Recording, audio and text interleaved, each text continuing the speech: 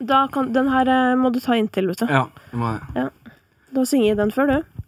Ja, jo, en sånn ikke. Ja, den bare veldig bra. Ja, den bra, men den jævlig dårlig på avstand. Jeg har litt sånn pukkelrygg, synes jeg. Har du sittet mye med Mac'en i fanget?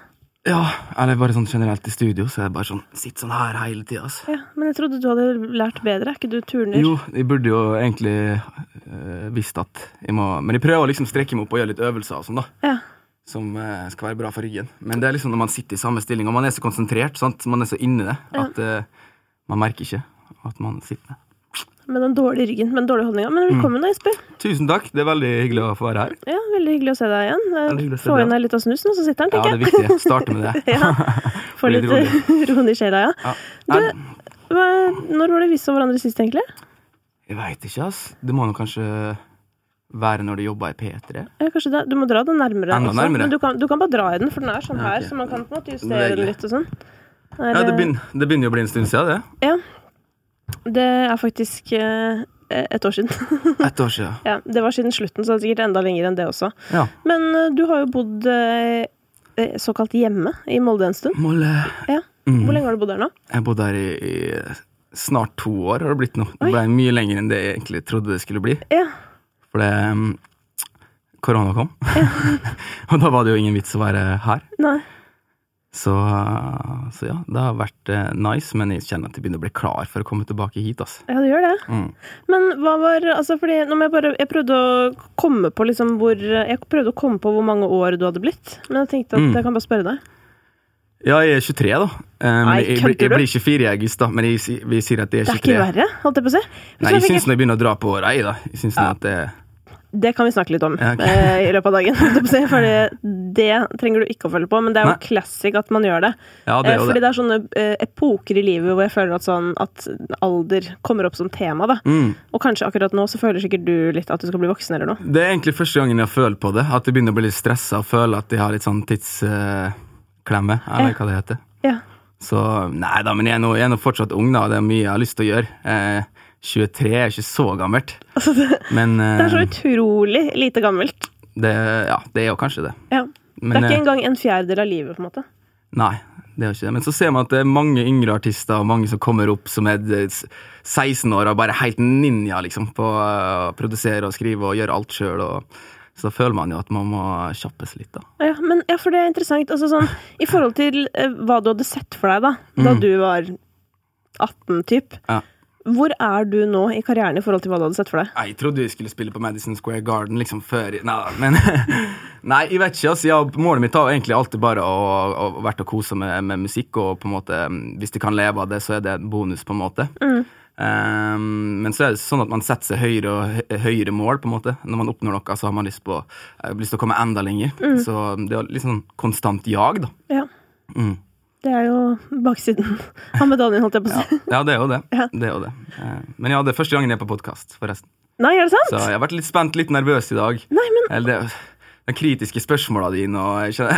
Ja, Neida, men så kommer de på at det jo bare en samtale. Vi skal sitte og prate bare. Ja, herregud. Det jo, men du ser jo, jeg har allerede lent meg sånn tilbake i sånn sofa. Jeg ikke helt der enda, da, men jeg kommer sikkert etter hvert. Ja, det gjør nok det. Og det som liksom digg, føler jeg da, med det å ha liksom god tid, jo nettopp at sånn, du får kanskje man får en helt annen anledning til å både liksom snakke ferdig, men også til å ha liksom forskjellige perspektiver. Eller ja, liksom. Og det det på en måte jeg gleder meg til også, for jeg føler at når jeg og du har møtt hverandre før, så har det vært på en måte et 10 minutters radiointervju, og da skal man promotere en sang, og på en måte man må få inn alt på den korte tida, da blir det liksom ikke tid til kanskje den småpraten som folk kanskje synes mer interessant. Ja, og det jo det som for min del, var grunnen til at jeg startet med det her i utgangspunktet, og har vært veldig sånn der, jeg vil ikke ha annonser, eller sånn ingenting, fordi jeg vil at det skal være sånn rent, som jo sikkert helt idiotisk. Men... Nei, jeg synes jeg har hørt masse på den podcasten her. Så hyggelig! Jeg synes det veldig bra podcast. Ja, det koselig. Det jo, apropos det, at sånn, bare det der å ha noen ting som man gjør bare fordi det gøy, da, på en måte. det merker jeg at sånn det å kunne ta seg det, eller ta meg den tiden til det, så sykt digg. Og du må huske, for meg også har det jo vært sånn, alle jeg ever har intervjuet har jeg hatt sånn 3 ganger 3 minutter. Ja, ikke sant? Ikke sant? Og det jo liksom, det begrenser jo litt sånn utvalget. Så det kjekt for det også. Ja, veldig. Jeg føler at jeg har på en måte blitt kjent med folk helt på nytt, og det skikkelig rart faktisk. Det flere ganger jeg har gått hjem herfra, og vært sånn her, herregud. Eller det var sånn, og det tar gøye vendinger. For eksempel, jeg husker jeg skulle ha besøk av Chris Holsten. Det var rett før han skulle slippe den låta som, altså Smil i ditt eget speil, som jo har gått sykt bra. Men så hadde jeg liksom lagt opp en plan for samtalen, liksom basert på sånn jeg kjenner Chris Holsten, hvis du skjønner. Ja. Og så bare begynte vi å snakke om den sangen. Og da var det sånn, den var jo ikke ute engang. Nei. Men hele praten bare endte opp med å handle om det, for det var bare sånn, wow. Og begynte ballen å rulle. Ja, og det var så fint da. Ja, så noen ganger så det jo faktisk også veldig gøy å snakke om det, men min opplevelse at ikke alle artister nødvendigvis elsker å snakke om musikken sin. Hva tenker du om det? Selv så elsker jeg å snakke om musikken min, eller kanskje mer å vise frem musikken min. Ja. Jeg tror sånn alle rundt meg, alle vennene mine, familien min, de lei nå, liksom. Nå har jeg holdt på, jeg var med i Idol i 2014-15 sesongen, så nå har jeg vært i musikkbransjen i 6-7 år, på en måte, og jeg skriver jo mange låter i uka, og viser jo dem hele tiden. Ja. Men jeg tror de nesten har blitt litt bortskjemt på akkurat det. De ikke så liksom interessert i å høre låter lenger. Eller de jo det, men jeg tror de kan bli litt lei, for det jo livet mitt, ikke sant? Det jo på en måte det jeg holder på med hver dag, og for dem så det jo bare en sang, men for meg så jeg har suttet i så mange timer og jobbet med det, så det blir jo veldig viktig. Ja. Men hvor, altså når du har bodd nå i Molde i 2 år, hvordan jobber du da? Jeg jobbet mye alene. Jeg har jo et studio i Molde, men så liker jeg også å sitte hjemme, for man blir lei av den studio-viben. Suttet mye og skrevet for meg selv, rev meg selv i håret. Men jeg har også hatt mye Zoom-sessions med folk jeg skriver med ellers, og linket opp med litt nye produsenter, litt nye låtskrivere, og det har egentlig funket greit, altså. Hvordan gjør man det? Altså, hvordan sier man sånn, hei, har du lyst til å skrive litt med meg? Rett og slett. Det egentlig bare det. Eller man blir linket opp med managere, eller forskjellige, og så bare, ja, jeg liker det du gjør, og du liker det jeg gjør, så hvorfor ikke lage noe sammen? Ja, men hvordan selvtilliten din på det egentlig? Og på en måte reach out til noen? Spørs jo helt hvem det da. Hvis det liksom en superstjerne, så en artist som har gjort veldig mye mer enn meg, og som har mer stream, så det kanskje ikke like veldig for dem å jobbe med meg, da. Men hvis de hvis de vet at det noen som kanskje kan dra nytte av meg, så det på en måte litt lettere, kanskje. Har du et eksempel på noen du har liksom kontaktet? Nei, jeg har egentlig ikke, da har jeg ikke tørt. Men jeg vet ikke, det kanskje noe jeg burde bli flinkere på, så det å tåle å få et nei, på en måte. For man taper jo ingenting på det. Kanskje litt sånn stolthet-greie som ligger sånn latent i meg. Ja, der føler jeg vi folk generelt må bli litt flinkere. Jeg har jo fått en god sånn trening i dette, for at i og med at jeg nå på en måte driver et selskap, så jeg jobber jo på en måte, jeg jo både liksom programleder sånn for meg selv, men så jobber jeg jo også for andre som programledere, hvis du skjønner. Og jeg merker at når jeg snakker på vegne av de, så jeg jo helt fryktløs. Jeg jo helt faen og bare sånn der, spør om hva som helst. Og så det litt sånn der, på mine egne vegne, så jeg sånn, nei, skal jeg sende en mail til det produksjonsselskapet og spørre om de kanskje har lyst til å hjelpe meg å lage en pilot, eller noe sånt. Og det tør jeg ikke. Det er jo helt idiotisk. Det rart, også når man ser det utenifra, så det egentlig null stress. Det nettopp det. Men det vanskelig på vegne av seg selv, da, så der kan vi jo alle bli litt bedre, tenker jeg. Ja. Men du har vi må ta en liten gjennomgang av karrieren din for folk som ikke kjenner den så godt fra før. Du var jo inne på Idol i 14-15 sesongen. Ja. Fader, det lenge siden. Det begynner å bli en stund siden tida flyr. Et ekte barn. Jeg var en liten baby. Du var jo et barn da du var med. Jeg var 17 år, liksom. Shit. Ok, hvordan gikk det, bare for å oppsummere? Nei, jeg kom på 5. plass. Hadde det veldig kjekt. Det var en sykt kul tid. Fikk stå på scenen hver fredagskveld. Det var bare full fart og masse kamera og pyro og publikum, og jeg koste meg gløgg i hjel. Ja, og dette var jo også på den tiden hvor Idol fortsatt var et ganske populært program. Ja, det vil jeg si. Ja. Men hadde du noen av liksom dommerne eller noe som heide liksom spesielt på deg? Altså, Tone Damli kalte meg en ung Brad Pitt da, på audition. Og det egentlig den jeg har levd på. Det egentlig det som derfor jeg greier å ha litt selvtillit i hvert fall. Ja. Husker jeg var veldig stort, og alle kompisene som satt og så på hjemme og syntes det var superstort. Ja. Guriland, ja, fordi ble du liksom veldig sånn kul i Molde da du var med på dette? Altså, det var jo en sånn switch da, fra å liksom være helt ukjent til å plutselig ha vært på TV hver fredagskveld i et halvt år, så det er jo på en måte, jeg tror det var en veldig sånn rar overgang, jeg tror ikke helt jeg skjønte helt selv hva jeg hadde vært med på, så ja, folk forholder seg til det annerledes, helt plutselig, og det tror jeg har vært med på å forme meg som person, på en måte. Ja, hvordan var folk annerledes? Ga meg mer oppmerksomhet. Det var folk som på en måte ikke kjente så godt, som ikke har vært naturlig å hilse på hvis de ikke var kjent, som ble fornærmet hvis de ikke sa hei til dem på byen, for eksempel, eller... men det har jo vært mest positivt, har jeg fått levd drømmen min, liksom, og blitt artist. Men det å baksida med alt. Ja. Som for eksempel det du nevnte der. Ja. At alle føler at de har krav på din hyggelighet. Ja, så er det jo det at den kjendisgreia, den går jo over når du ikke er så aktuell, og det går jo ikke an å være aktuell hele tiden. Så det var også veldig uvant, at på en måte plutselig datt den oppmerksomheten litt vekk, da. Og jeg tror man blir veldig avhengig av den oppmerksomheten når man først får den. Så det kan være litt sånn vanskelig. Ja. Men hvordan håndterte du det da? Nei, jeg driver fortsatt å håndtere det enda. Det er enkelte ting som er dritfett med å bli kjent, og det er enkelte ting som er dritt. Og hvis man skal være artist, så må man eksponere seg, og man må stå i det, da. Og det kan være ganske tøft, men det kan også være superfett.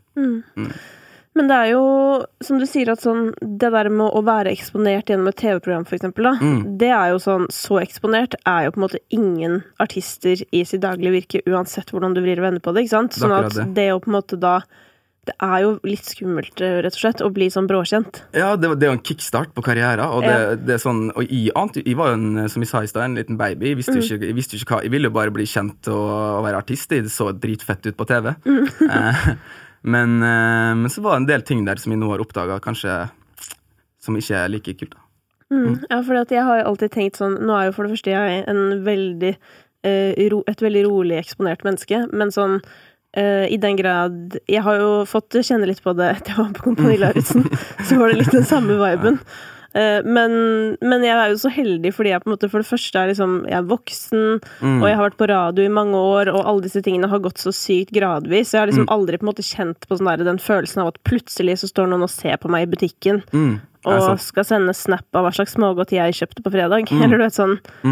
Så jeg føler meg jo veldig sånn, ja, heldig og har sluppet billig unna de greiene der. Du har kanskje liksom tatt trappetrinnene, at det har blitt litt mer eksponert, og på en måte greide å vente til det da. Ja, og fortsatt ikke på en måte nok til at det er noe krise da, men så tenker jeg sånn, ja, deg og alle som har hatt den samme reisen da. Ja, jeg sier jo ikke at jeg har vært noe sånn superkjendis, men du kan se for det for en 17 år gammel gutt, den der bråe switchen der, det er på en måte, det er ingen måte å forberede seg til det på. Nei, og så er det jo, men, og der du på en måte da, på en måte blir sittende litt fast i en felle-ish da, det er jo i at det å skulle på en måte jage etter den samme oppmerksomheten, det er jo på en måte ikke reelt, fordi at ingen artister har den oppmerksomheten. Det er akkurat det, og det skjønte ikke, for den eneste, jeg hadde jo bare opplevd det å være på TV hver fredagskveld, i beste sendetid, så jeg trodde at nå skulle det bare fortsette. Og det har det på en måte gjort, for jeg har brukt det springbrettet, føler jeg, og jeg har vært rundt i session, så jeg har tatt med til og med all den kunnskapen jeg kunne få, så jeg føler at jeg har vært flink på det på en måte å fortsette å bygge en karriere videre, men det vil jo alltid være liksom dumpa der du ikke på en måte er så aktuell da, eller der du ikke er sånn som nå da, så har jeg ikke sluppet musikk på et år da, og jeg har sittet hjemme på rommet mitt og laget musikk, og det er ikke alltid du er like inspirert, og på en måte, ja, det er rart. Men etter at det såkalte Idol-sirkuset ga seg, så du sier jo du kom på 5. plass, og hvis jeg ikke husker feil, så er det vel sånn at den som vinner Idol, vinner en platekontrakt. Ja. Men hva skjedde med deg etter det? Jeg fikk jo platekontrakt i år, og management-deal, så man får jo egentlig det samme som vinneren. Og da husker jeg var ganske sliten, og så var det egentlig ganske greit å ryke ut på 5. plass, og da jeg fikk på en måte det jeg ville ut av det. Og det var jo på en måte å bli linket opp med produsenter og på en måte få kontakter. Så etter Idol så begynte jeg jo bare å være i studio, skrive musikk og ja. Ikke sant? Ja. Når var det du første gang liksom etter Idol kjente at sånn, oi, kanskje dette kan bli noe på en måte? Jeg var jo ganske heldig med de låtene jeg slapp etterpå. Jeg slapp først en låt som heter Superhero, som gjorde det ganske bra. Den streamet gull. Og så ga jeg ut i 2016 en låt som heter High, som også var mye spilt på radio. Så jeg følte liksom at de første slippene mine, de ga meg en boost da, som gjorde veien videre enklere. Ja, det husker jeg veldig godt. Hei, det var jo en radioslager det, og vi var vel også på VG-lista-turné det året hvor du spilte den. Ja, sant, så det også, jeg fikk jo være med på VG-lista-turneen, og det var jo helt sinnssykt stort, og den eksponeringen var også veldig verdifull. Men i de årene etter da, og hvor du gir ut de låtene her, hvor bevisst liksom er du på sånn hva du lager i forhold til det du hadde på en måte lyst til å lage, og alle de tingene der? Jeg tror jeg har blitt mer flinkere å bare gå i studio og lage det jeg føler for. For jeg føler det da det blir best. Skal man tvinge ut noe, altså det går ikke an, liksom. Hvis man kommer i studio med den innstillingen at man skal lage en smash, da blir det aldri en smash. Men det er mer de momentsa der du kan sitte ute med en låtskriver, en kompis ute på trappa og spille gitar og prate om noe annet, og så bare på 10 minutter så kommer det en sang. Og da har man ikke prøvd eller tenkt på hvordan sound det her skal være, eller hva, det bare skjer da. Så det er på en måte litt prosessen min nå når jeg skriver låter, at det er på en måte at det skjer naturlig da, organisk. Men hvordan var det i tida etter? For det er jeg nysgjerrig på sånn, når du har vært med på en sånn der talentkonkurranse, og så blir du signet, da blir du jo signet på bakgrunn av det du har gjort på TV, på en måte. Opplevde du at det var noen liksom, forventninger til deg? Jeg vet ikke, jeg tror akkurat der og da, så jeg tenkte ikke så mye på press, jeg taklet det presset ganske bra. Men det jeg tror greia mi var at jeg ville bare på en måte lære mye nytt, på en måte, og få så mye kunnskap, sånn at jeg kunne komme videre. Men jeg tror det var mange produsenter som var litt sånn irritert i starten, for jeg var sikkert en sånn hyperkid som bare slengte ut masse ideer. Og jeg føler liksom at det har vært en lang utdanning da, på en måte. At jeg har måttet lært meg mer og mer om bransjen og hvordan ting funker. Og i starten så hadde jeg ikke peiling, på en måte. Hva har vært det største sjokket? Det største sjokket? Nei, ingen sånne store sjokkfaktorer eller noe sånt. Det har vel mer vært sånn hvordan det funker med publishing, hvordan man får streamingpenger, konserter, hvordan ting gjøres, hvordan man linker opp med produsenter, hvordan man skriver låter. Det er veldig mye å lære. Og så må man gjøre det på egen hånd. Det er liksom ingen skole. Sånn. Jeg gikk jo på turen. Jeg er vant til å ha en trener som står over meg og på en måte si hva jeg skal gjøre, eller en lærer. Så jo, så kanskje det største sjokket var det kanskje at nå står jeg her på egne bein, og hvis jeg skal gjøre det bra, så må jeg ta ansvar for det selv. Og det kom litt sånn, den fikk litt midt i fleisen. Dette er musikk i mine ører. Jeg fikk faktisk gåsehud når du sa det. Jeg blir bare så glad når folk under 25 har innsett det der. Fordi jeg har en følelse, nå er det, men helt for real da, så har jeg en sånn følelse av at man skal jo ikke dra alle under en kam, men veldig mange i din generasjon opplever jeg da, at nettopp sitter og venter på å få en beskjed om hva som skal bli gjort, på en måte, og at sånn, dere er jo en veldig sånn pliktoppfyllende generasjon, som absolutt gjør det dere får beskjed om, men bare, hvor er den der det drivet, hvor du bare, fuck alle, jeg gjør det selv, for det er jo det jeg er vant til, at sånn, jeg føler jeg har visst hele tiden, aldri noen som kommer til å hjelpe meg med noen ting hvis jeg ikke gjør det selv. Nei, men det er jo sykt vanskelig da. Og på en måte å være sin egen sjef. Og det synes jeg mange folk å forholde seg til. Du har bookingselskap, du har management, du har plateselskap der det jobber mange folk som du må prate med, sende mailer til. Og du skal ha ganske drive, skal du liksom på en måte stå i det og kjøre på hele tiden. For min del så har det handlet veldig mye om det å lære seg å lage musikk, og det blir en flink låtskriver og en flink og bli flink i studio. Og så det jo kanskje andre ting som jeg ser i ettertid kanskje jeg burde kanskje ha lagt litt mer vekt på, det å brande seg selv, det å vite mer om markedsføring og sånne type ting, men for meg så har det vært veldig viktig fra dag 1 da, at skal jeg bli artist så har jeg lyst til å være en flink musiker. Så ja. Ja, og det har du jo brukt mye tid på. Ja, sånn virkelig. Eller virkelig. Sånn, det har jeg jo til og med fått med meg, at du har stått på i kulissene. Ikke sant. Men hvis vi tar litt om dette med markedsføring da, jeg vet jo ikke om jeg er helt enig med deg i det da, at det nødvendigvis er din jobb, fordi jeg tenker sånn, man setter jo sammen et team for en grunn, og så får folk gjøre det de er gode på, og noen, jeg føler sånn CLMD for eksempel, han liker jo markedsføring, han synes jo det er gøy og spennende og sånn, og da er du konge, da er det sånn, ok, da er du med i markedsføringsgruppa, hvis du skjønner, men hvis du hater det, så kan jo noen andre gjøre det på en måte. Det er akkurat det, men jeg føler at det er veldig viktig som artist å vite hvilken vei man vil gå, selv om man ikke trenger å vite det helt fra starten av og på en måte ha alt klart med en gang, så det er viktig å på en måte være konsistent da. På en måte alt fra klær til musikkvideoer til morsomme ideer. Sånn, jeg føler at det må komme fra artisten da. Det kan ikke sitte et helt marketingteam og fortelle det eller på en måte hvordan det burde være. For man burde ha en egen visjon da. Hva er din visjon? I'm Sandra, and I'm just the professional your small business was looking for. But you didn't hire me, because you didn't use LinkedIn Jobs. LinkedIn has professionals you can't find anywhere else, including those who aren't actively looking for a new job, but might be open to the perfect role, like me.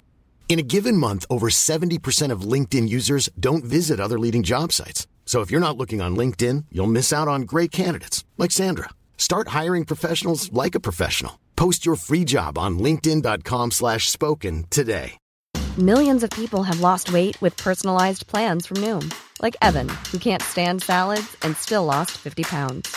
Salads generally for most people are the easy button, right? For me, that wasn't an option. I never really was a salad guy. That's just not who I am. But Noom worked for me. Get your personalized plan today at Noom.com. Real Noom user compensated to provide their story. In 4 weeks, the typical Noom user can expect to lose 1 to 2 pounds per week. Individual results may vary.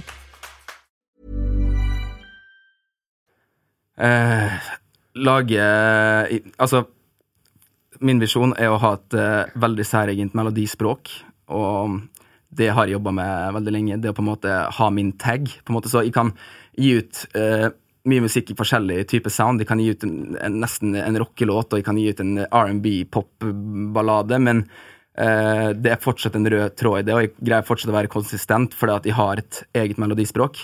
Så det har vært veldig viktig for meg. Ja, men Gurian, dette er jo en veldig sånn avansert ting da, egentlig. Det er ikke så avansert, egentlig. Men fortell om melodispråket ditt da. Hva er det som gjør at man hører at det er deg, tenker du? Sånn du ser på det da, så er det alle har jo oppvokst med forskjellig musikk. Vi har oppvokst med mye av den samme musikken nå, men i hodet ditt så har du en bank, på en måte en bank med alt du har hørt på.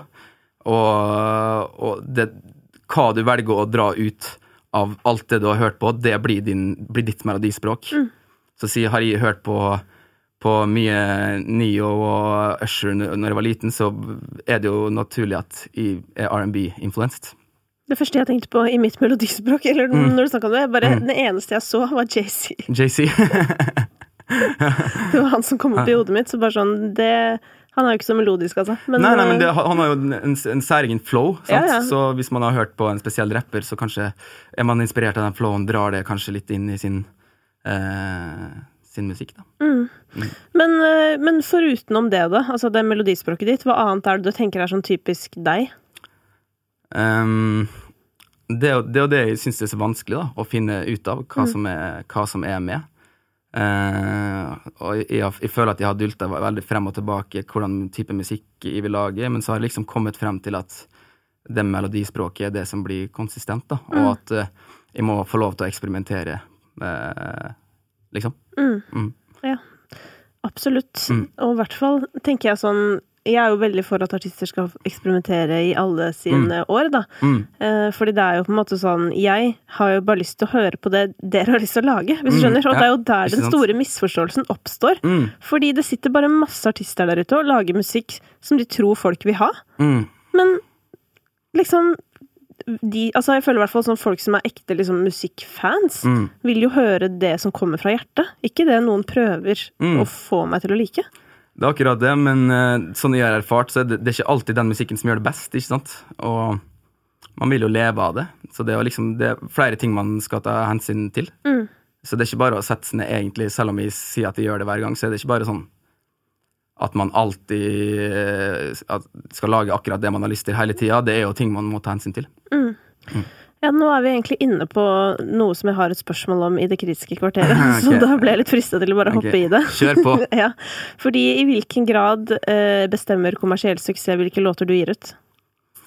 Nå de siste årene så har jeg hatt helt frihet, 100%. Jeg kan lage akkurat det jeg har lyst til. Men selvfølgelig så har jeg i bakhodet at jeg har lyst til at det skal slå an. Men det jeg føler mange misforstår med popmusikk er at folk tror at det er så enkelt, fordi at det høres enkelt ut, men det å greie å holde popmusikk minimalistisk, det er noe av det vanskeligste. Skjønner du hva jeg mener? Så, hvorfor er det vanskelig?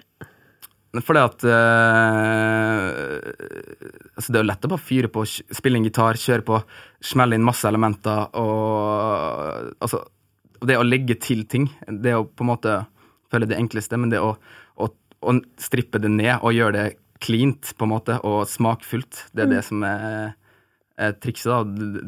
Det ser liksom Max Martin og Benny Blanco, og jeg føler dem på en måte dagens Mozart innenfor popmusikk da, skjønner jeg det? Og de er jo genier, på en måte. De har noen tunes i katalogen. De har det. For å si det sånn. De har det, og så er det at man vil jo nå ut til mengden, men samtidig at det skal være fett, og på en måte at så mange som mulig relaterer til det, men at det er fortsatt ekte da, og at det kommer fra det. Men du sa det jo selv, du har ikke gitt ut ny musikk på 1 år nå. Nei. Hvordan lever man som artist da? Da blir det mye frustrasjon. Jeg sitter i studio og rives i håret. Det som er så rart er at man kan ha 2 uker der man ikke får til en drit, og så er det en dag der du skriver en låt på 10 minutter som blir kjempebra, og det føles ut som verdens enkleste ting. Så det er liksom, når du har satt opp en periode der du skal, ok, dette er studieperiode, nå skal du lage musikk, så er det på en måte, det er jo bare det du har å gjøre. Men det er jo ikke alltid at du har lyst til å lage musikk da. Så da må man prøve å finne på andre ting, gjøre ting som får deg inspirert, men det er jo en ting der jeg ikke føler at jeg har knekt koden enda da. Hva er det som trigger den inspirasjonen? Hvorfor føles det så enkelt de 10 minuttene når jeg greier å skrive en, men så vanskelig de 2 ukene når jeg har skrivesperre? Det er en sånn evig ond sirkel. Så har jeg funnet ut at liksom, det å gå fjellturer, det å være med vennene sine, det å gjøre andre ting som ikke er musikkrelatert, kan være med på å booste kreativiteten. Så i de skriveperiodene så er det liksom viktig å komme seg ut og gjøre andre ting, men da føler man også at man lever en litt sånn naver-livsstil, altså at man på en måte ikke fyller hverdagen sin med så mye da, men jeg føler at det er en av utfordringene med det å være artist, det å tåle å ikke ha noe å gjøre, og det å smøre seg med tålmodighet, for det er så mye venting uansett hvor du er og hva du gjør i musikkbransjen, føler jeg. Så det er en utfordring. Det er gøy å høre deg snakke om dette med å henge med venner og fjelltur og sånn, for det er sånn, du er jo bare 23, og så har du allerede liksom begynt å erfare det. Det tenker jeg jo er helt konge, for det betyr jo at du kommer til å ligge langt foran i utviklingen, sammenlignet med meg for eksempel. Fordi jeg hadde sånn, for et par år siden så skulle jeg gå på yoga for sånn nesten første gang da. Så går jeg inn på sånn yoga, sånn tøyetime. Jeg tror det heter yin-yoga eller noe. Okay. Og så, da ligger man i en tøyestilling i 3-5 minutter eller noe. Okay. Og så bare ligger jeg der og liksom roer ned. Jeg er jo aldri rolig på en måte. Så jeg ligget der i kanskje 7 minutter, og så bare begynner hodet mitt, og det bare begynner å vibrere i hjernen liksom, og ideene det bare klikker i hodet liksom. Altså jeg hadde så mange ideer, jeg bare hvor er telefonen min? Og jeg hadde ikke noe å notere på, så og det ble så mye at jeg måtte gå ut og skrive ned, for jeg bare sånn, shit, hva faen? Men det handler jo liksom, og da lærte jeg jo på en veldig tydelig måte. Jeg hadde jo lest det i bøker mange ganger før, men jeg hadde aldri opplevd det selv. Men bare det der, så bare ro deg helt ned. Ja, men du har sluppet ned skuldrene, sant? Ja, og så kommer det. Det er ingenting du må gjøre. Det presset, det blir tatt bort. Ja. Og da åpner du en slags luke, da. Det er i hvert fall det jeg tror det er. Ja, altså det jo at du på en måte slapper av. Det handler jo nesten om å slippe til, at nervesystemet får roa seg liksom ned. Ja. Og så trekker du pusten, og så får du nye briller å se verden med, typ. Altså det jo nesten sånn. Og det jo sånn, da, tilbake igjen til sånn, det å lage sanger da. Hvis du setter ned og du tenker at du skal lage en hit, da greier du ikke det, for da har du det presset på det. Mens med en gang det presset går bort, og du tenker at nå skal jeg lage noe på tull, så blir det ofte mye bedre. Og det erfarte jo når jeg skrev den forrige norske låta mi, som heter Hver gang, med Arif. Det var egentlig bare en låt vi skulle skrive til lillebroren min, som et slags sånn køddeprosjekt som vi skulle gi ut på SoundCloud, og den endte jo opp med å bli gitt ut, og fikk supergod respons. Fin låt, da. Jo, tusen takk. Ja, hvordan fikk du med deg, Arif? Nei, det ikke noe linkups da, vet du. Jeg har jobbet mye med Philip, som om ikke Skandinavias beste produsent, så han I hvert fall oppe der I Norge. Og jeg ville at han skulle produsere låta. Jeg tenkte at han var den beste til å gjøre det. Og så jobbet jeg også litt med Seshan på den tida, som også kjenner Arif, som gjorde en del av det visuelle for meg. Ja. Og når han hørte den låta her, så tenkte han, vi må få Arif på den her, ass. Det hadde vært... Og jeg følte at det var perfekt match for låta. Vi trengte Arif-rapp på han. For det en ganske sånn, min tekst og det jeg synger, det veldig sånn pop, veldig enkelt. Det var digg å få den kontrasten med en rapper. Litt mer info. Ja. Ja, det jo det som smooth med han, og da han har jo liksom en så ekstremt særegen stil, så han løfter jo.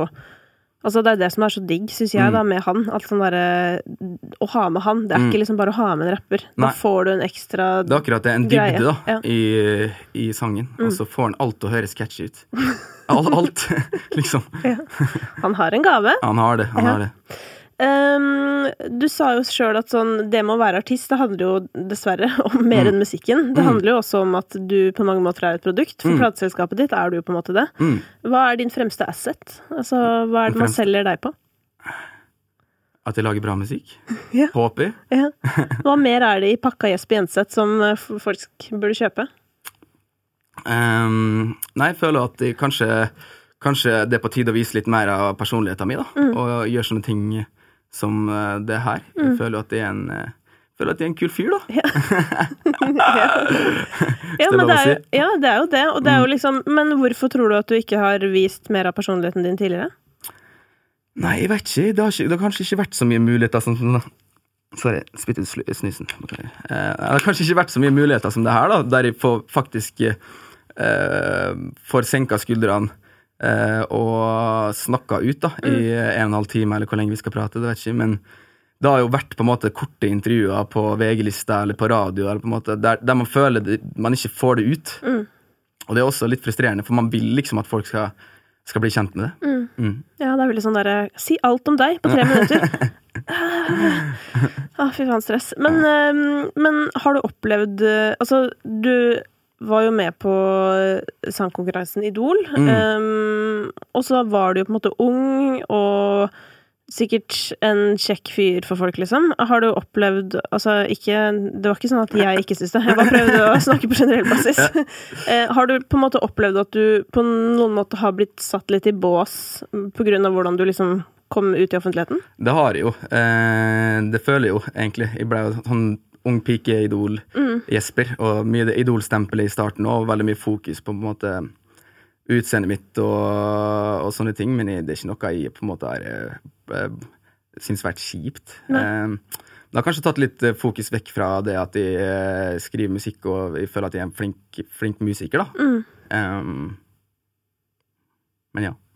Føler kanskje ikke at det negativt heller. Men jeg aner ikke. Nei, det kommer jo helt an på, liksom. Altså, noen blir jo lei seg for sånne ting. Sånn der, herregud, de ser ikke hele meg. Nei, jeg blir ikke lei meg for at folk skriver at de kjekke. Altså, det blir ikke. Nei. Du kan leve med det. Jeg kan leve med det, men jeg skulle jo kanskje ønske at det var litt mer fokus på meg som musiker. Ja. Men det bare sånn verden da, tenker jeg. Ja, men tingen at, og der har du jo også satt deg selv I en litt vanskelig posisjon, fordi at du nettopp har liksom holdt på mye med å utdanne deg selv som låtskriver da, som du sier, det jo sånn, det vet jo ikke folk. Nei, folk har ikke peiling på det. Og det ikke sikkert publikummet ditt heller bryr seg så mye om det, eller de som har vært publikummet ditt før, ikke sant? Så hvordan skal du da få fortalt den historien om at du egentlig kanskje en litt annen fyr enn det folk tror? Ja, ikke sant? Det vanskelig. Det vanskelig. Jeg prøver å knekke den koden selv. Ja. Har du begynt å fortelle det på TikTok? Ja, jeg har faktisk begynt litt på TikTok også. Ja, så bra. Lagt ut en cover eller 2. Ja. Men jeg har begynt å være litt aktiv og se på TikTok. Jeg har først oppdaget det nå. Jeg litt sånn late to the party, føler jeg. Det en morsom app, altså. Mye artige videoer. Det bra at det noen som kommer senere enn meg. Jeg trodde at jeg var den seneste to the party, men jeg elsker TikTok da, men... Jeg ser det begynner å bli gammel. Jeg tror ikke det har så veldig mye med det å gjøre, men dette med internett og sånn generelt jo, så vidt jeg har forstått, en plage for mange av dere artister. Ja, av og til så det det. Ja. Men når du føler at du har noe kult å poste, og noe du vil dele, da det fett. Da det ingen problem. Da det bare kult å poste på Instagram.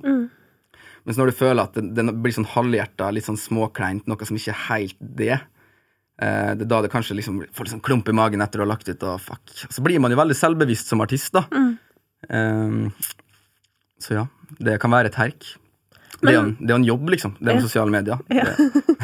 Folk har det jo faktisk som jobb. Ja. Altså, før dette... Jeg har jo jobbet med internett i mange, mange år, liksom. Og før jeg begynte å jobbe i radio og sånn, så jobbet jeg i noe som heter Fagforbundet, som jo sånn, ja, sted som organiserer folk, holdt jeg på å si. Og så... og da jobbet jeg med å lære folk om at internett var viktig. Oi, shit. Og det sånn, det ikke så lenge siden, hvis du skjønner. Og det så utrolig rart å tenke på. Ja, det veldig rart.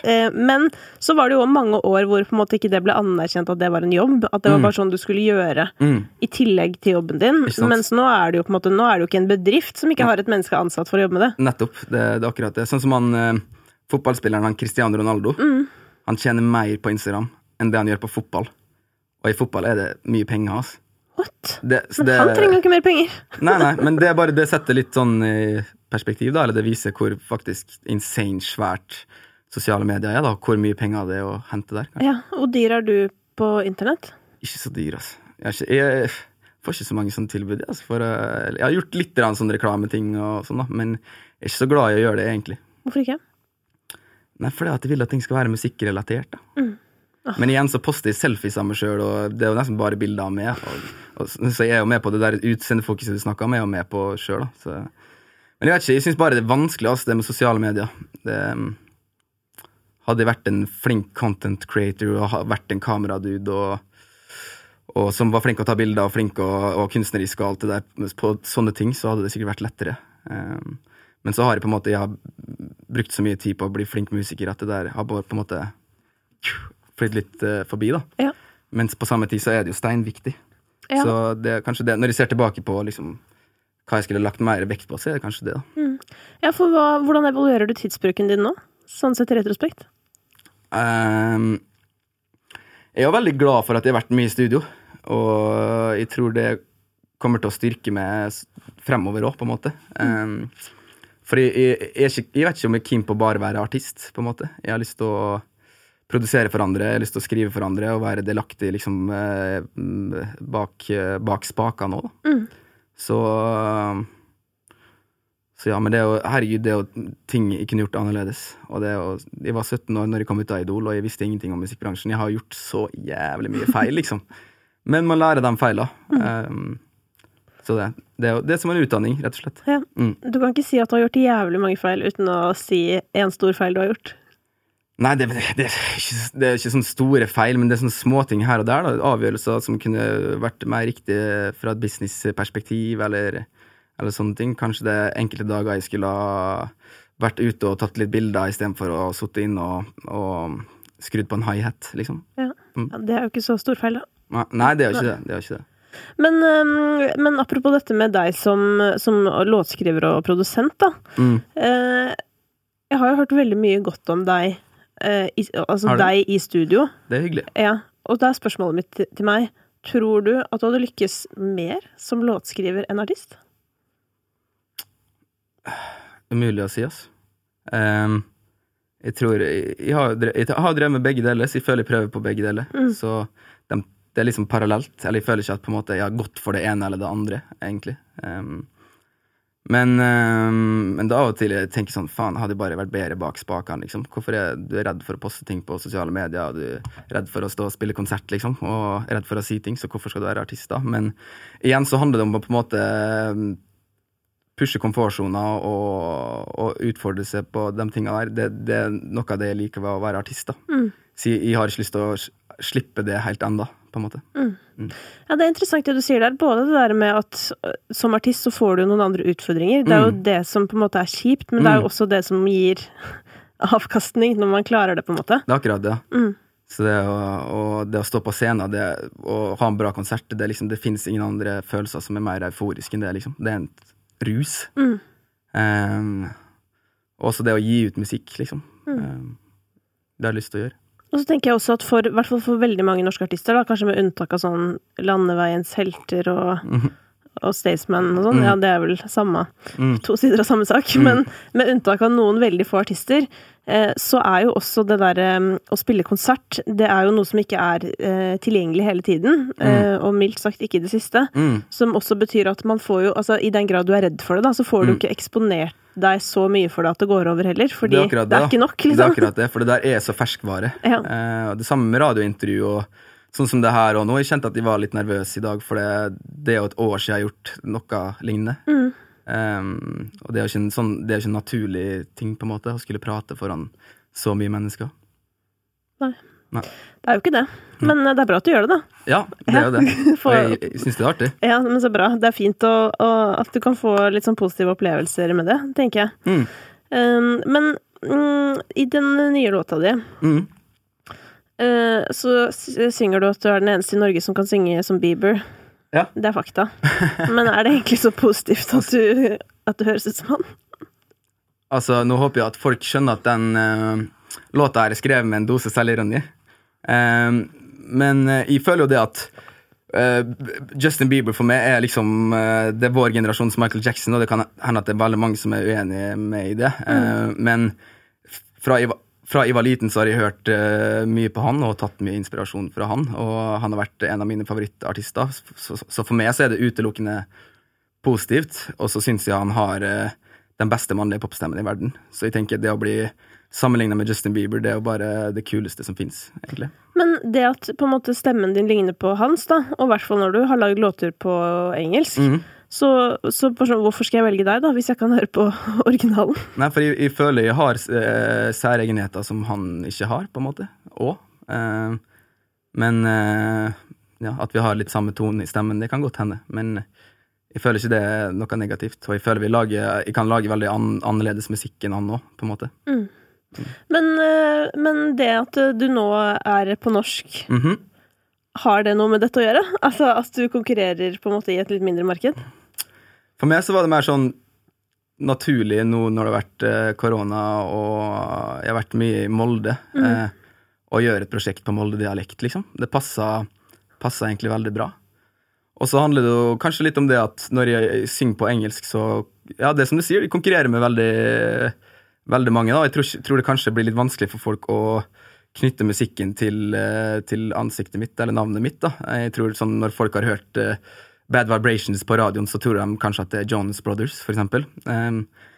Og så jeg tror at ved å synge på norsk så blir det litt mer personlig, og Molde-dialekt mer særegent, og det gjør kanskje at folk blir litt mer kjent med meg da, i Norge. Ja, det tror jeg nok, fordi vi jo ikke liksom bortskjemt med popmusikk på Molde-dialekt. Nei, ikke sant? Så jeg føler at det er en spot der, som det går an å ta. Ja, og mens vi inne i denne nye sangen, hvor du jo absolutt veldig selvironisk, men så kommer du også inn på dette at du bor hjemme. Ja. Så det er jo storyen da. Jeg har bodd hjemme med mutteren og fatteren og i snart 2 år. Ja. Og det er jo litt uvant når du har bodd i Oslo og kommer hjem igjen, liksom. Ja, fordi jeg tenkte også litt sånn der at hvis liksom typen min hadde bodd hjemme hos mor og faren sin. Ikke sant? Helt usikker, altså. Ja, det er ikke så sexy, kanskje? Litt sånn, ja, nei, det jo også en ting å gjøre når man 23. Ja, det akkurat det. Men ja, så kommer vi tilbake til Oslo igjen snart. Det liksom, det spesielt sjukt fordi du artist. Ja, ikke sant? Skjønner du? At det sånn der. Ja. Og folk tror at jeg har masse penger fordi jeg streamer 100 millioner på Spotify, liksom. Men tjener ikke penger på streaming, liksom. Nei, og men det kommer jo også an på, da. Det har jo kommet fram i denne podcasten, føler jeg. At sånn, hvis du eier musikken din selv, så kan du jo tjene litt på streaming. Ja, men jeg er jo ikke 100% av masteren min, liksom. Så det skal deles. Det skal deles. Sånn er det, og det jeg har å forholde meg til akkurat nå. Så jeg skulle jo ønske at det var mer konserter og sånn, da. Men forhåpentligvis så blir det jo det nå, når det åpner. Men apropos det også, er det ikke sånn at etter hvert nå liksom, fordi når det kommer til konserter da, så er det jo sånn at man har ofte et bookingbyrå, og de tar ofte liksom en prosent, sier typ 20% da, av det du får for å spille en konsert. Men er det ikke også blitt mer vanlig at plutselig plateselskapene skal ta en del av livemusikken også? Jeg tror det spørs helt på hvordan deal du har. Plateselskapet mitt gjør ikke det. Tar ingenting av live-tingene mine. Men det spørs på kontrakta di. Jeg vet i hvert fall at noen av de Idol-kontraktene, så er det sånn at de tar det er litt sånn 360, det er ikke det, at de tar en bit av kaka overalt, på en måte. At man både gjør liksom management, altså men da skal man jo også jobbe på alle disse frontene, da, selvfølgelig. Men det er også litt interessant, føler jeg, det der med sånn, altså fordi i ditt team, da, er folk fra forskjellige steder, råd jeg på å si? Har du management utenfor plateselskap og... det har jeg. Jeg har en amerikansk manager, faktisk, og så har jeg en norsk manager, og så har jeg jo bookingselskap, og så har jeg plateselskap. Ikke sant? Så du er arbeidsgiveren din. Det er jo du som på en måte er arbeidsgiver. Jo, det er på en måte det, kanskje. Altså, ja, men det føler jeg artister og glemmer. Altså sånn, de har jo ikke noe jobb uten dere. Nei, de har jo ikke det. Nei. Så det er jo du som er arbeidsgiver. Det er jo det. Så det er jo en del ansvar. Man er jo på en måte en sjef. Altså, du er ikke på en måte en sjef. Nei, du er en sjef. Ja, jeg er jo det. Hvordan synes du håndterer sjefsjobben? Jeg går opp og ned, jeg har mine perioder der jeg bare er på mail, og bare, vi skal gjøre det, vi skal gjøre det, vi skal gjøre det. Og kom an nå, folkens. Og av og til så slekker jeg litt for mye, og kanskje forventer litt av dem rundt meg. Men det der er jo en del av utdanningen som artist, og det jeg synes er supervanskelig. Ja, du har jo ikke tatt den letteste veien. Det har du ikke. Nei. Hva hadde du gjort hvis du skulle ta en lettere vei? Hva hadde du blitt da? Snekker, kanskje. Vet du hva? Ja, ikke sant? Jeg har lyst til å bli snekker. Jeg har lyst til å lære meg det, i hvert fall. Jeg har lyst til å gå noe snekkerkurs, kanskje litt matkurs også. Det føler jeg som 2 skills som er nice å ha når du skal pusse opp hjemme, eller... Der er vi helt like. Er vi det? Det er de 2 tingene. Er du keen på å bli snekker, du også? Ja, etter jeg hadde vært på Kompani Lauritzen. Dette er ikke kødd. Jeg kom hjem. Snekkerkurs Oslo. Søkte jeg. Fordi at for det første, fordi jeg har jo vokst opp med en pappa som har liksom bygd huset vårt og hytta vår, og jeg synes det er så sykt flaut hvis ingen i familien skal ta med seg den kompetansen videre. Og det er også sånn, jeg ser rundt meg på en måte på, samboeren min for den saks skyld, unnskyld Simon, men sånn, bare sånn, det er jo ingen av oss som kan noe, eller skjønner du hva jeg mener? Sånn. Men jeg jobba faktisk, altså nå er jo han teknisk anlagt, og det er for så vidt jeg også, heldigvis da, så vi kan jo fikse TV-en, eller vet, sånne ting. Men det er på en måte, det er for gærlig, altså, at man ikke kan noe. Ja, man burde være litt handy, altså. Ja, det føler jeg. Og så var det også sånn der, men det var det ene da, men det andre var at jeg synes det var så digg å være ute. Så jeg var sånn, jeg må jobbe ute. Ja, men tenk i 14 minus, og du må grave opp planker om vinteren når du snekker. For det jeg kommer tilbake til. Hver gang jeg tenker at jeg skal bli snekker, så er det bare sånn, det er chill å stå ute og mekke en terrasse liksom, om sommeren, men på vinteren der, når du kommer litt, og du fryser på fingrene og måker ut bilen, så skal du måke opp med planker, og så skal du sette i gang og bygge ute, og du fryser, og du må være der i flere timer. Akkurat den delen der, vet ikke om men da får du deg bare et sånn stor sånn der fabrikklokal eller noe, og så bygger du bare inne på vinteren. Og så flytter du det ut når liksom det utenpå er ferdig, og så begynner du å bygge inni. Kanskje det er en løsning. Jeg føler at det finnes løsninger, altså.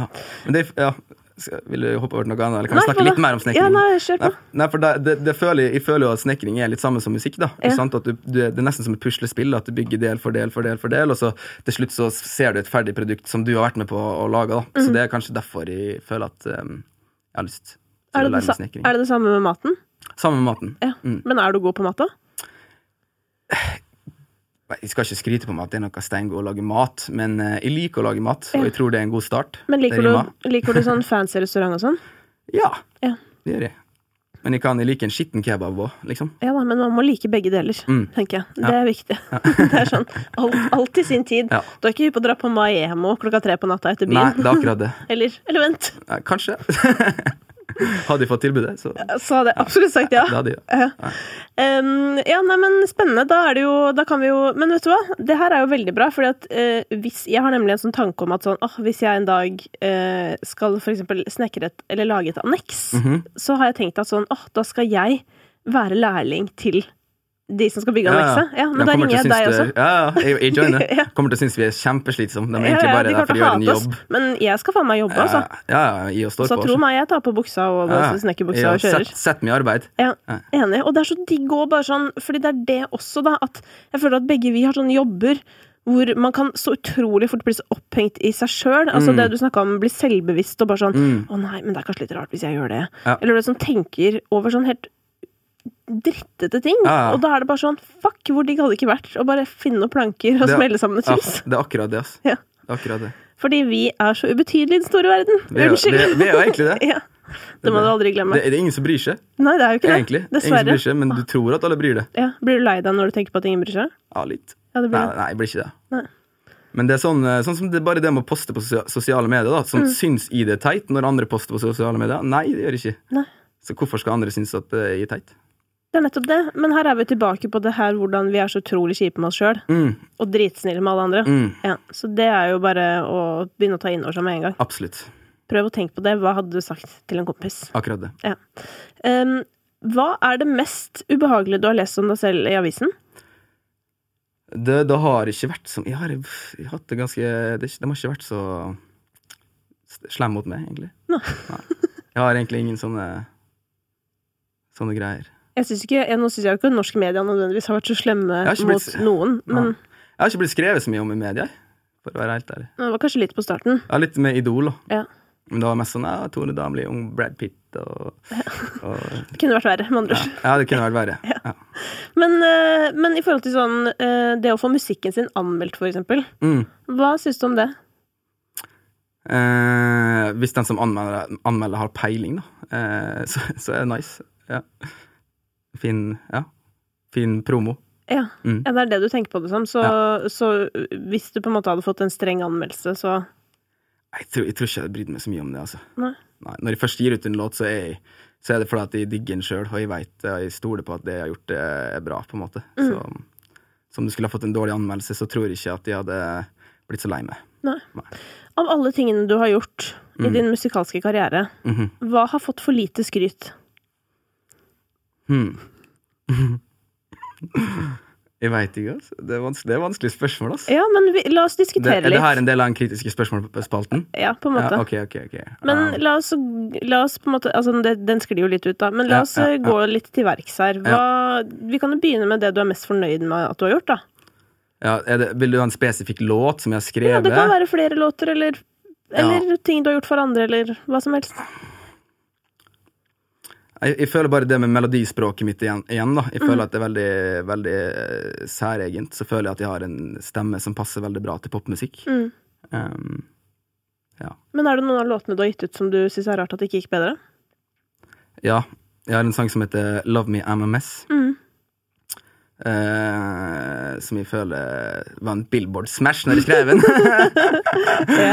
Neida, men den trodde jeg skulle få bedre respons, altså. Den var på den forrige EP-en min som jeg slapp det var i fjor da.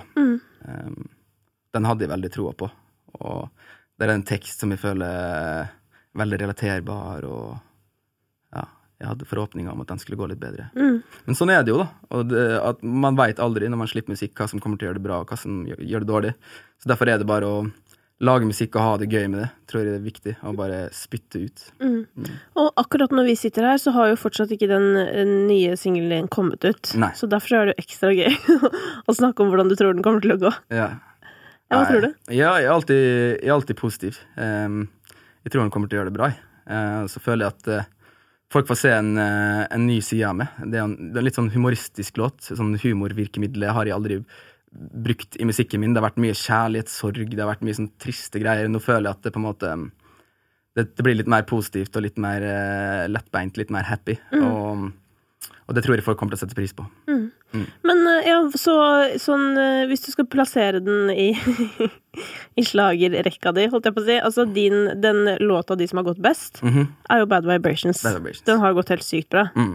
Altså sånn, ja, virkelig. Og det føler jeg bare sånn, jeg kunne ikke gå på sats, liksom, uten at den sangen var der. Ja, det får mye snaps fra treningsstudio.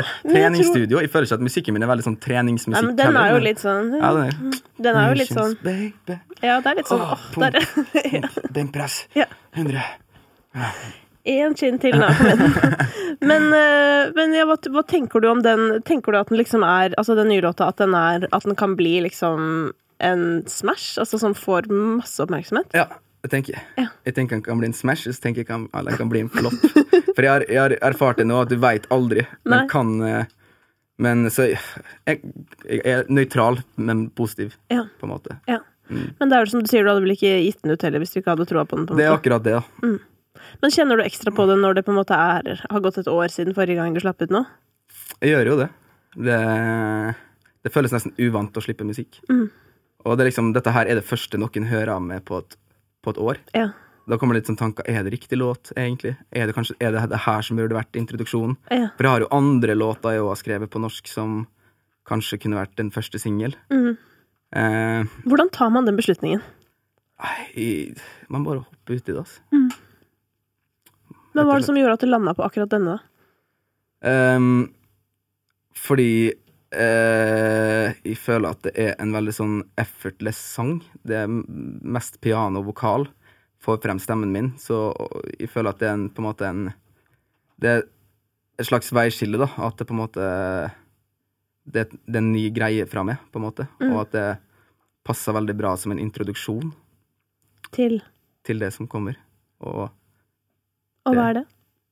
Kanskje noen norske låter fremover. Men som du sier at sånn de låtene dine før det, at det har vært mye liksom trist kjærlighet og sånn. Har du hatt det så fryktelig i kjærligheten? Altså, alle har vel hatt kjærlighetssorg, så det har vært en ting å skrive om som er veldig relaterbart, og hatt min dose kjærlighetssorg, men det er også kanskje det som på en måte har vært litt enklest å skrive om, kanskje. En sånn go-to tema, på en måte. Og der har jeg brukt mye tid det siste året på en måte å utfordre meg selv som tekstforfatter, på en måte. For jeg føler, nå når jeg gir ut musikk på norsk, så blir det mye mer nakent, og den der balansen på at det blir overfladisk og litt kleint, slash kult, den er veldig sånn, det er en veldig fin, tynn linje der. Så jeg har liksom brukt veldig mye tid på å få til å skrive det som at det er med, på en måte, og vise min egen personlighet. Og det føler jeg har fått til med Skyt med hjertet, som er den første låta nå som kommer ut 18. Men når du snakker om det her med det norske språket da, og det er jo veldig riktig som du sier, den balansen, at det skal være smart, men ikke bli kleint og klisjéfylt.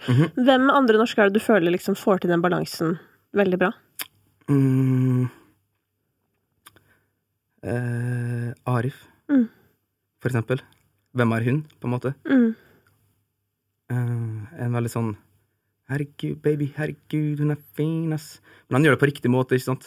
Og det er hvordan man pakker det inn som er viktig, kanskje.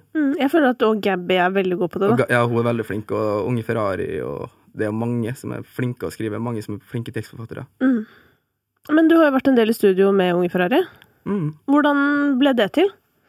Nei, det var... Altså bare dette må vi bare si til folk, altså sånn på... ofte i bakgrunnen på Unge Ferrari så hører man deg, hvis man hører dritnøye etter.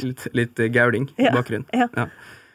Nei, det var egentlig Philip igjen da, som på en måte har vært executive producer for begge de albumene til Unge Ferrari. Og jeg og Philip hadde jobbet mye sammen, og han syntes det var en god idé å kanskje ta med meg i session og se hvordan melodier jeg kom opp med. Kanskje det kunne gi en liten spice til Stig sitt prosjekt. Så da fikk jeg lov til å være med på noen av låtene der. Det synes jeg var veldig kult. Ja, for hvordan føles det for hva var du da, 20-åring typ liksom, og få telefon sånn, hei, har du lyst til å bli med og skrive til albumet til Unge Ferrari? Jeg var jo hypa som faen, liksom. Jeg bare, ja, send meg tracks. Jeg setter meg ned, skriver. Jeg tror jeg var på ferie, jeg hadde med mikken, liksom, men bare send meg tracks, og bare spytta inn sånn 1000 melodier, liksom, og så det 4 av dem som blir valgt, da. Ja. Men ja, for at det du føler da når du får det spørsmålet, det på en måte bare sånn at du får bare lyst til å kaste deg i det. Ja. Du får ikke på noe tidspunkt sånn, å herregud, nei, det tør jeg ikke. At jeg tør ikke? Ja. Nei, jeg føler jeg må gripe den muligheten på en måte. Ja. Ja.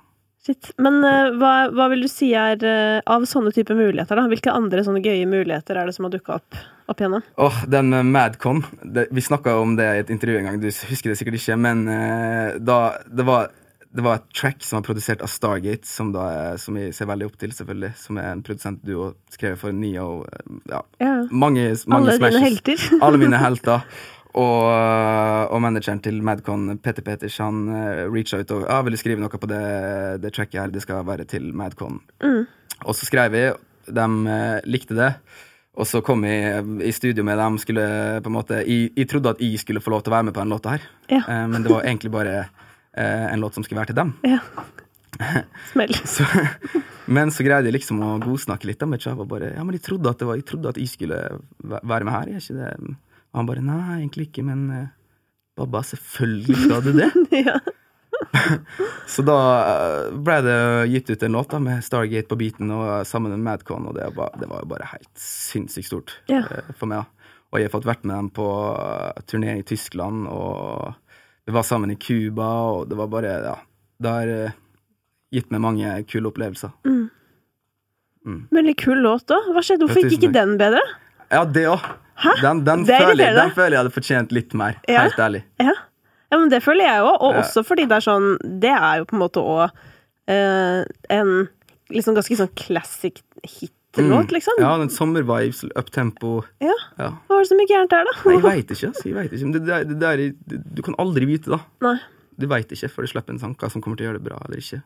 Selvfølgelig, man har en viss indikasjon, og man hører liksom å få tilbakemeldinger fra plateselskap og manager og fra venner, men så det mye blandet meninger også, på en måte. Ja, og det her jeg litt opptatt av da, sånn, ikke for å liksom underminere folk som jobber i plateselskap eller noe, fordi folk sitter jo med massevis av erfaring og tall og liksom alle disse tingene, men så det bare det at musikk liksom ikke et tallspråk. Nei, det liksom noe som snakker til hjertet ditt da, og det kan på en måte ikke måles, så du kan... Så en person på en måte i ditt label jo på mange måter like relevant som broren din. Det nettopp det da. Ja. Og det derfor jeg bruker familien min og jeg bruker vennene mine veldig ofte som A&Rs. Ja. For det vanlige folk, det vanlige lyttere, og det på en måte dem som skal høre på musikken min. Så jeg verdsetter deres mening i aller høyeste grad. For at jeg har begynt å lure på noen ganger at når jeg synes en poplåt ekte bra, da det ofte et dårlig tegn, for da betyr det at den ikke kommer til å gå så bra. Og det sånn, og det følte jeg jo om No Lies, altså med deg og Madcon, at det sånn, den litt for kul på en måte. Liksom, kanskje til og med litt for edgy, som en helt syk ting å si om noe som egentlig en rett fram poplåt da. Men det litt sånn som Sigrid også beskrev om seg selv i forhold til USA da, for at jeg spurte sånn, hvorfor slår du ikke gjennom i USA? Som jo selvfølgelig ikke hun kan svare på, men hun var sånn der, nei, men på en måte, i Norge så hun på en måte popmusikk, bare sånn clean pop, mens i USA så hun rar. Ja, det rart. Ikke sant? Og det liksom sånn, og det jo også sånn jeg har tenkt at sånn, det så utrolig sånne små ting, som tydeligvis folk synes rart. Det skal så lite til. Det skal veldig lite til. Jeg tenker på at hun nesten liksom indie i USA. Ikke nesten engang. Ja, hun det. Det det liksom. Ja. Det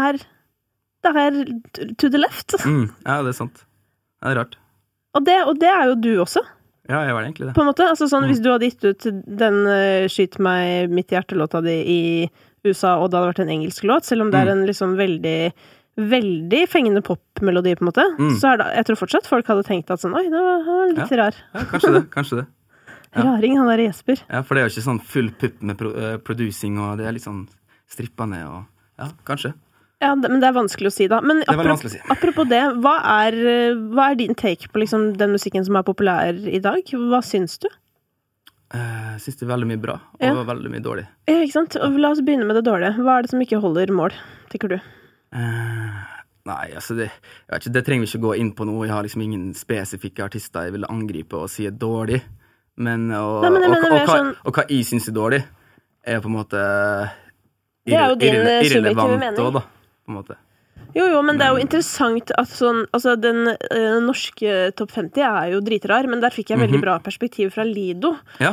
Fordi at vi snakket bare om sånn, fordi jeg prøvde å selge inn sånn her, det sykt rart i Norge, sånn, i forhold til der, men så var han litt sånn, egentlig ikke på en måte, fordi at det jo på en måte mye i gåsetegn rart der også, bare at det kanskje andre ting da, men sånn som at country jo for alltid den sjangeren som selger mest i USA.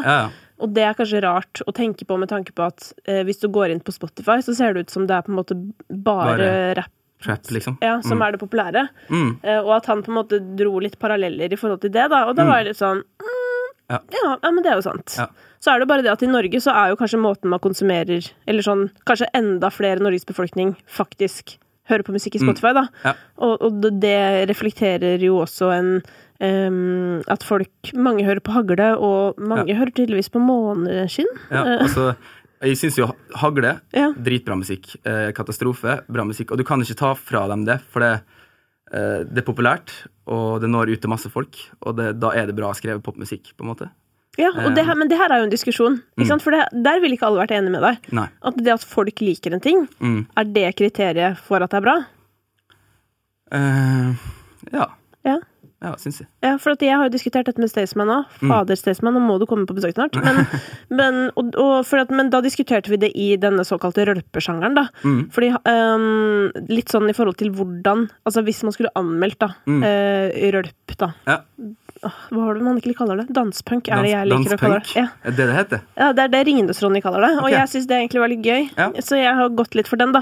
Men det vanskelig på en måte å anmelde det, tenker jeg. Men så var Staysman litt sånn, ja, men liksom sett det inn i kontekst av det og det bra til å være det aktig. Men da fikk jeg sånn, ja, men shit, men hva betyr det da? Må jeg da føler jeg at jeg må lære meg historien langt tilbake i tid til faktisk danseband. Ja, jeg skjønner. Men det jo akkurat det, det forskjellige flavors.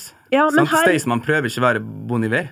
Nei, men akkurat for da denne dansepunken, så kanskje nettopp popularitet et mål. Nettopp. Fordi det det man prøver på. Ja. Og det var jo egentlig det jeg konkluderte litt med. Mens for annen type musikk, som ikke prøver å nå alle, så ikke hvor populært det en målenhet. Nei, men jeg føler uansett at man har jo et mål om at det skal bli populært, uansett hvordan type musikk det på en måte. Og det folk innenfor Bon Iver sin sjanger som mindre populær enn Bon Iver, på en måte. Så jeg føler at det jo en slags måling da, på hvor bra det Ja da, og til en viss grad ja, men så det jo bare alle de som aldri på en måte får nok oppmerksomhet til å i det hele tatt treffe noe, ikke sant? Ja. Og da kan man jo ikke bruke det som målenhet, for det kan jo være jævlig bra. Det sant. Likevel. Det mye bra, sinnssykt bra musikk som ikke har streamet veldig mye. Det nettopp det, og det kan jo ta litt knekken på en stakkar. Men forhåpentligvis da, så blir den musikken populær. Ja. Ja, det lov å håpe. Nå jo topp 50 ganske artig, må jeg si. Men det jo det blir gøy å se hva som skjer i sommer da. Ja, om det kommer liksom sommerlåter inn eller i det hele tatt. Hva tenker du om det med å gi ut musikk nå så tett på sommeren da? Kommer sommerlåta di tidlig nok? Jeg føler at det egentlig perfect timing. Ja. Føler at det skyter med hjertet en låt som folk kommer til å kose seg med i sommer. Hva det beste komplimentet du kan få? At jeg snill. Nei, jeg vet ikke. Jeg husker. Men som artist da, altså hva den beste tilbakemeldingen du kan få på en låt som den nye? At, som den nye da, som humoristisk da, der jeg har meint, og der jeg har brukt humor som et virkemiddel, at folk sier at faen, den teksten her var sykt funny, ass. Den var catchy. Det kanskje det. Hva det som inspirerte deg til å skrive den? Life. Ja, på generell basis, eller noe spesifikt? Nei, på generell basis. Det bare handlet om situasjonen min akkurat der og da. Og så jobber jeg med Anders Nilsen og Mathias Nilsen, som dritflinke popprodusenter og låtskrivere. Og André Jensen, som en halvdel av Hagle, som også har spyttet ut hits det siste året. Så dette var sangen vi skrev i den første session vi hadde sammen. Jeg har aldri jobbet sammen med dem før. Så det var sykt kult å jobbe med dem. Veldig lærerikt å se hvordan deres fremgangsmåte da. Men herregud, er ikke dette en veldig minimalistisk låt i de å være? Jo, det det. Men vi fant vel kanskje ut at det var det som var det beste for låta. Ja. At de skulle få skinne litt her. Men da var det kanskje lærerikt begge veier da? Ja, jo. Men det der synes jeg Anders så flink da, at vi brukte tid i session på å skrive låta. Vi hadde den pianoloopen, og det var den vi forholdt oss til. Og så var det låta. Mens av og til så blir det sittende i en session i sofaen til produsenten, og produsenten skal sitte og jokke på en 808 i en time da. Og det sånn, da drar vi fra session da, og låta blir ikke skrevet ferdig, og det blir ingenting ut av det. Og der føler mange produsenter har mye å lære, at på en måte lytt til artisten. Når artisten kommer i rommet, så det artisten det handler om, og det låta som skal skrives. Og så kan ting forandres på etterpå, når det kommer til produksjon. Ja. Men i hvilken grad du på en måte inne og mener om produksjonen? I stor grad. Jeg produserer mye selv. Jeg har produsert låter som jeg har gitt ut helt selv. Og så jeg jo en melodi-guy, og det føler jeg også en veldig viktig ting som produsent, for melodier jo ikke bare i synginga, men det jo i alle instrumentene. Så der må jeg ha en finger med i spillet da. Men igjen så tror jeg også det veldig lurt å slippe andre til da. Sånn, jeg kan jo spille gitar liksom, men jeg kjenner også en gitarist som den flinkeste i Norge, så hvorfor skal ikke han spille på låta? Så det en sånn balansegang der også, som vanskelig, men som man finner mer og mer, tror jeg. Hvor mye har du vært i sånn der låtskriver, sånn der camp? Jeg var mye i starten etter Idol, så var jeg med på camp, så jeg lærte veldig, veldig mye av det. Men jeg også veldig der at jeg har lyst til å bli kjent med dem jeg skriver musikk med. Jeg føler at det må være en kjemi i bunnen der. Så når vi skal ha en session med en person som helt ny, så vil jeg helst at vi skal ta en kaffe eller en øl først. Så det jeg kanskje savner med låtskrivercampen, at du blir bare sånn plassert i et rom, slengt i neste rom, som kan være bra, og som det kan komme mye kult ut av, men som også kan være et herk, for at av og til så klikker det jo ikke bra, og da blir du sittende en hel dag og rive det i håret og bare være sint inn i det. Hørtes jævlig stress ut. Ja, det stress. Det stress. Men det å jobbe med, man jobber jo med mennesker da. Så det også en del av utdanningen på en måte, å vite hvordan man skal være i en session da, og det kan variere sånn, hvem det i rommet, og hvordan dag man har selv da, det på dårlige dager og greier på en måte å holde ut da. Også viktig, og på en måte ikke bare, når ikke sangen blir så bra, på en måte, jeg har en tendens til å kanskje bare svartmale det i hodet mitt, sånn, det her er ikke vits, sånn, jeg vil vekk fra en session her, sånn, det kommer ingenting godt ut av det her. Og noen ganger så har jeg jo sagt, fuck it, folkens, det her funker ikke så bra, og stukke, men av og til så på en måte blir du sittende der og litt sånn frustrert, og det er ikke alltid så fett. Men når jeg hører om dette, så blir jeg litt sånn nysgjerrig på sånn, altså, det er jo ikke gøy å gå på jobb hver dag. Nei. Altså, sånn er jo livet, liksom. Stiller dere artister, for å dra alle over en kam, igjen, litt høye krav til deres egen hverdag? Ja, det tror jeg. Det absolutt. Jeg tenker jo at jeg har greid å bli et artist. Livet mitt skal være en leik, jo. Ja. Jeg skal bare kose meg, for jeg elsker jo å lage musikk. Men så er det jo sånn med alt, at det er baksida og oppsida med alt.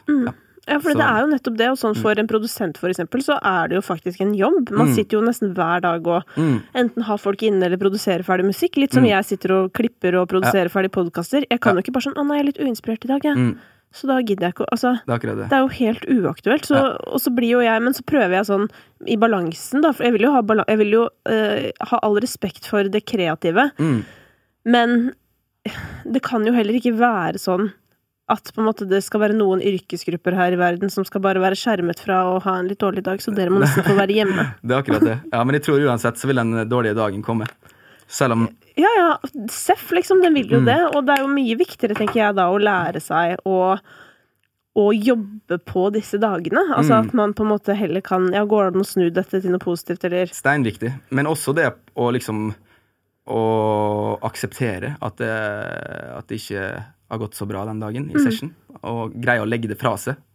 For jeg føler at det en sånn, hvis de begynner å liksom bli frustrert over at han får ikke til å, nå har jeg skrivesperre, da kommer jeg fort inn i en sånn ond sirkel. Men det å kunne bare, ok, legge det fra seg, ta en fjelltur, spille litt fotball, og så komme tilbake med ferske ører, det en kunst. Det nettopp det, og det litt den samme som sånn der, nei, tenk hvis jeg ikke får sove i natt. Ja, du får bankers ikke sove i natt når du tenker sånn. Ja, det nettopp det.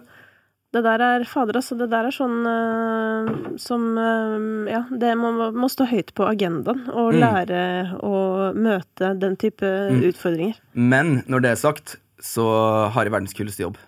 Ja. Og jeg får lov til å lage musikk hver dag, og det jo egentlig hobbyen min, på en måte, så jeg føler meg sinnssykt privilegert til å få lov til å holde på med det her. Det du enig med deg selv i? Det ja. Men når skal du flytte ut fra mamma og pappa da? Nei, jeg tror det blir til høsten, ass. Ja. Spørs hvor mye spenn jeg har. Ja. Nei, kan du ikke bo i kollektiv eller noe da? Jo, jeg skal faktisk det, ass, med 2 kompiser. Ja. Så det blir bra å komme seg til hovedstaden igjen. Det jo her musikkmiljøet det her, der vi skriver musikk med, prater musikk med, altså, det kommer til å bli veldig godt å komme til et litt mer kreativt miljø. Ja. Da det også litt lettere å kaste seg inn i div, ikke sant? Ja. Så plutselig så får du også liksom utviklet låtskriverkarrieren din på si. Nettopp. Ja. Nettopp. Men så gøy, da gleder jeg meg til å få høre mer av det nye Molde-baserte prosjektet ditt. Ja, så bra. Ja, det blir veldig, veldig gøy. Det var en veldig god start med den Skyt meg i hjertet. Ja. Absolutt, så det gleder jeg meg veldig til. Tusen takk for at jeg fikk lov til å komme. Du, så hyggelig. Håper du følte at det var greit å prate litt. Ja, veldig kjekt. Ja. Bra. Hello, this is Danny Pellegrino, host of the Everything Iconic podcast, and I'm here to tell you all about Splash Refresher, because hydration is mandatory, but boring is not. Now, I love my water, but if I don't spice it up, I'm not going to finish what I took out of the fridge. That's why I love my Splash Refresher, which is flavorful, delicious, bright, hydrating, and 0 calories. The wild berry flavor is my fave. No, wait. Is the pineapple mango flavor my fave? You know what? All 5 craveable Splash Refresher flavors are my fave because they're so delicious. So get hydrated and enjoy it with Splash Refresher. Acast powers the world's best podcasts. Here's a show that we recommend.